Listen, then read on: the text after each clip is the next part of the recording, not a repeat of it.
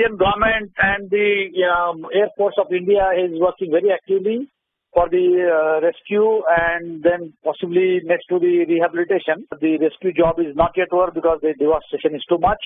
There are still survivors coming out, so that is very much surprising that even after a week there are some survivors coming. There must be a lot of dead bodies which are under the debris, which they will have to dig out, look at the devastation which is possibly forthcoming in the coming days because of some epidemics of health problems, diseases, because of dead bodies, decomposed animals. Those issues will come. And then long-term rehabilitation is also very important because there are some of the heritage sites. People have lost everything. What happens with all such big devastation is there is a migration. And migration also brings its own problem. Nepali people migrate to neighboring countries like India or other countries. They will carry their own problems or they will get problems over there. What we have seen in the past, that after the earthquake in Latur in 1992, earthquake in Uttarakhand in India much before that, there was a migration to big cities like Mumbai and Delhi, respectively. People on the ground demanded that government must do more to help in remote areas where the situation is grim. What is the government intervention in those remote areas? You see, there are some remote areas where they cannot reach by road. And if they try to reach by helicopters, there are no launching pads. The rescue people or the rehabilitation agencies have their own problem. Similar situation when there is one doctor in a hospital and every patient's family feel that his or her patient is very serious. Whereas the doctor has to attend one or two patients which are very serious. So the doctor has to judge which is more serious. There will be always hue and cry. There will be always demand. Not any government, not even a group of governments can fulfill those demands.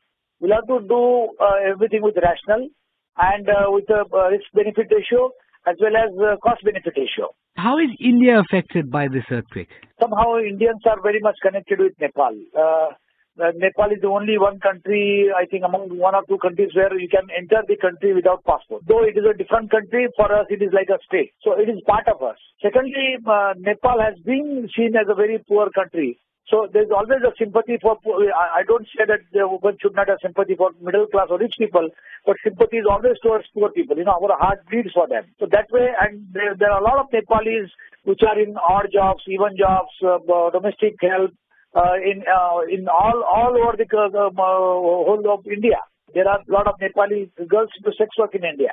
So basically, Indian mindset is always want to help you, help the Nepal, and therefore India feels very much affected. India has helped in evacuating almost 200 foreign nationals from 15 countries who were trapped by Nepal's earthquake, in which more than 5,000 people are now known to have died. How many people have been assisted thus far? There are hundreds and thousands of people, and they are not only people from government, they are people from political parties, they are people from NGOs, they are people from rehabilitation rescue agencies, they are people like people from MSF. So there are lots and hundreds and thousands of people because Nepal and India border is a free border. Anybody can take a vehicle, anybody can go there, so you cannot have any count.